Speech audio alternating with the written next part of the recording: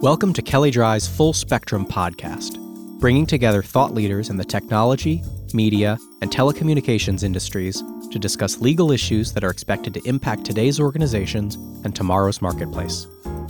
Kelly Dry Full Spectrum is produced twice monthly, and show notes are available at www.kellydryfullspectrum.com.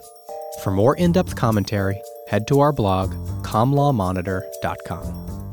All links are in the show notes. This podcast is produced by the Kelly Dry Communications Practice Group.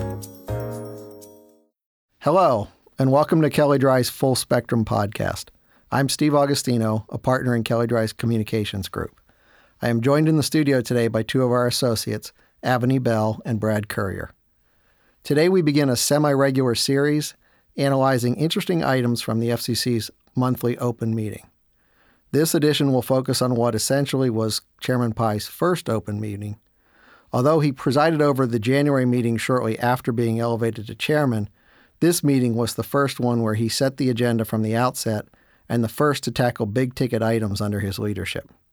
At the February 2017 meeting, the Commission adopted two items related to high-cost programs under the Universal Service Fund and adopted an order exempting small providers from certain transparency requirements under the controversial Open Internet rules.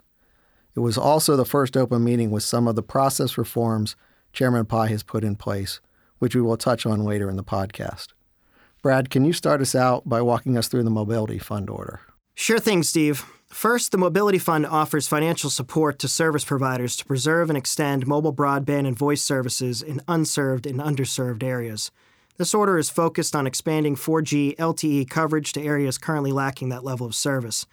This is definitely a major component of Chairman Pai's recent focus on bridging the digital divide, especially between rural and urban areas. The FCC's order will provide up to $4.53 billion over the next decade to qualifying providers to expand 4G LTE coverage. It is important to remember that this order has been a long time coming. The FCC created the Mobility Fund just over 5 years ago in late 2011 as part of a larger overhaul of the program supporting service and build-out in rural and other high-cost areas. The Mobility Fund was designed to have two phases. Phase 1 included a one-time spend of $300 million to support the build-out of mobile voice and broadband service in unserved areas. But the Commission found that approximately 575,000 square miles of the country still lacked access to unsubsidized 4G LTE service. The Commission initially expected the second phase of funding to conclude in 2013, but experienced repeated delays, most recently due to the changeover in FCC leadership following the presidential election. So in rural areas across the country, providers have been frozen at their Phase 1 support levels in designated service territories for over 5 years. This order launches Phase 2 of the Mobility Fund. First, the Commission is going to determine all of the areas eligible for support, which will be any portion of a census block not fully covered by unsubsidized 4G LTE coverage with a minimum download speed of 5 megabits per second. The Commission is going to rely on the data submitted by carriers in their FCC Form 477 submissions. However, the Commission recognizes that this data is far from perfect, so there will be a challenge process by which service providers can provide evidence that areas should or should not be eligible for Phase 2 funding. This order does not establish parameters for the challenge process, instead seeking public input through further notice of proposed rulemaking. Each of the commissioners stressed the importance of the challenge process in ensuring support funds reach the neediest areas. So the challenge process is certainly an important part of the Mobility Fund Phase 2, but with the process undergoing a round of rulemaking first, we're still several months from the Mobility Fund really kicking off, aren't we? Isn't that right? Correct. Once the FCC establishes the mechanics of the challenge process, it then must identify the eligible service territories. Only after these two steps can the FCC hold a reverse auction, meaning the lowest bid to offer service in a given area wins support from the Mobility Fund. Funding will be distributed on a monthly basis for 10 years after the auction. Winning carriers will need to provide service meeting certain data speed and latency targets with rates that are reasonably comparable to those offered in urban areas. Notably, bidding and performance will be assessed on a per square mile basis rather than road miles covered, as the FCC used in Phase 1. Chairman Pai explained that using road miles would ignore the fact that mobile networks are increasingly important for services like precision agriculture or remote monitoring that do not normally happen along roadways or in population centers. The order also imposes build-out requirements on winning carriers, such that by year 6, 85% of the winner's area must be covered by LTE service. During the meeting, Commission staff said they hope to complete the reverse auction in 1 year. This is a very ambitious goal, and it is not unreasonable to expect the process to take longer than that. Carriers currently receiving support for areas that receive a winning bid under Phase 2 will see a rapid phase-down of support over the following 2 years. Eligible areas without a winning bid and currently receiving support will continue to receive support for the next 5 years for the lowest cost provider. We expect that smaller and rural providers will give some significant pushback on these phase-downs. Thanks, Brad. As his predecessors did, Chairman Pai has cited to broadband deployment in rural areas as a primary concern. This order is very much a continuation of prior FCC policy in that light, with some slight twists. Here, I think the hyperfocus on portions of census blocks, the per square mile formula, and the mechanics of the challenge process indicate a desire to reach truly unserved areas. That, if he's successful, could be a significant legacy for Chairman Pai. Avani, let's shift gears a little bit. Can you tell us about the Connect America Fund order? Absolutely, Steve. So the Connect America Fund, or CAF for short, is essentially the complement to the Mobility Fund by focusing on wireline voice and broadband connections. It also stems from the 2011 order Brad mentioned earlier, and like the Mobility Fund, has 2 phases. This order is the next stage in the Commission's efforts over the past 5 years to finish implementing CAF Phase 2. The order the Commission adopted finalizes the bidding rules for the auction for Phase 2. Last May, the Commission created an auction framework that included 4 technology-neutral broadband performance tiers with increasing speeds and usage allowances, along with commitments to either low or high latency. They also sought comment on how to weight these performance tiers. Essentially, the weighting is necessary to give credit to bids that offer more robust service. By weighting the bids, the Commission is able to make higher tier but more expensive service competitive against lower speed but cheaper connection in the reverse auction. All bids in the reverse auction will be considered simultaneously across performance tiers, such that bidders that propose to meet one performance tier will be directly competing against bidders proposing to meet other standards.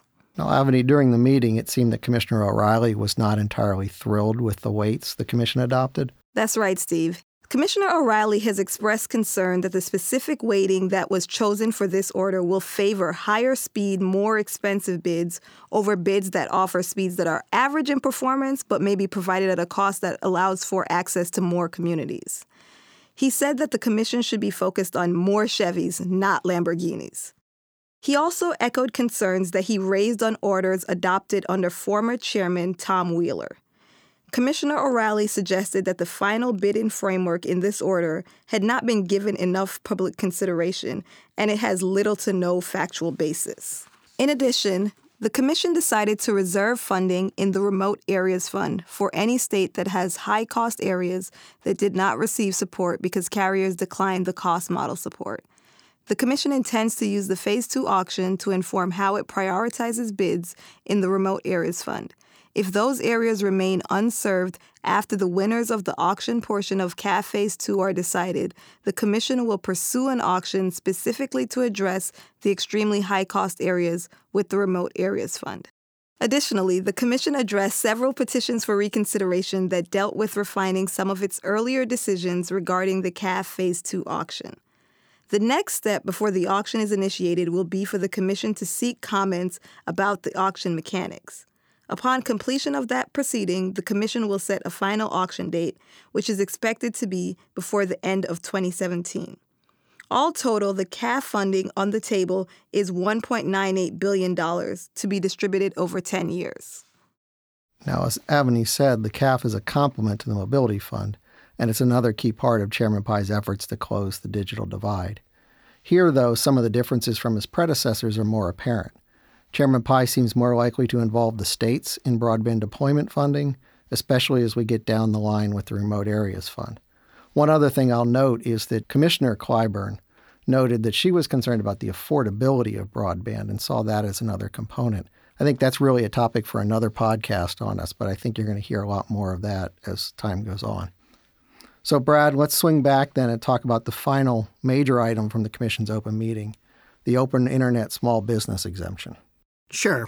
On a 2-1 vote, the Commission restored an exemption for small broadband providers from having to comply with certain open Internet transparency requirements, and they also expanded the exemption to cover more providers. In 2015, the FCC adopted enhanced transparency disclosure requirements for Internet service providers by requiring these providers to disclose promotional rates, all fees and surcharges, all data caps and allowances, and additional network performance metrics such as packet loss. Initially, the order exempted providers with 100,000 or fewer broadband connections from these disclosure obligations for 1 year. However, after some attempts to issue an order extending the exception lapsed in early January. The FCC's action restored the exemption so that small providers will be exempt from the transparency disclosure obligations for the next 5 years.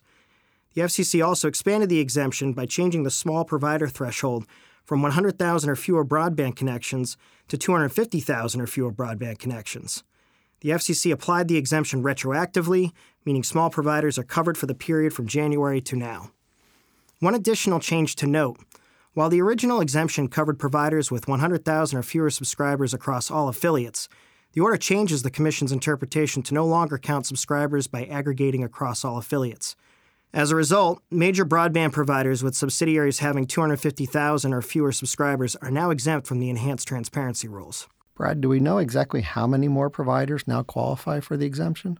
No, the order did not provide a list of exempted providers, although Commissioner O'Reilly indicated that approximately 17 providers may now qualify for the exemption, none of them having major coverage areas or market share.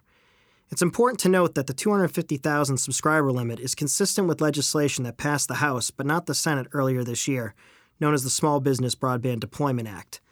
Despite this development, small providers remain subject to transparency requirements adopted by the FCC in 2010, including mandated disclosures of network management practices, network performance characteristics, and commercial terms of service. Commissioner Clyburn, in a strongly worded statement, argued the Commission had failed to provide any substantive discussion of why 250,000 was the right cutoff point, and failed to evaluate the impact of the exemption on consumers. Yeah, I think Clyburn's dissent is important here. This may be a sign of future battles. The order is but step one in what is expected to be a contentious effort to roll back the open internet rules. We have a long and fairly complicated procedural process in front of us if the chairman follows through on his criticisms of the open internet order. Moreover, Clyburn's position indicates that we are a far cry from the end of party line votes, at least on net neutrality. I think it's important now for us to touch on some of Chairman Pai's process reforms, which we saw in the lead-up to the open meeting. The most relevant was probably Pai's pilot program to release the full text of items 3 weeks prior to the Commission voting on them. In the pilot, the chairman released the full text of a notice of proposed rulemaking and a report in order. Both items were adopted at the open meeting.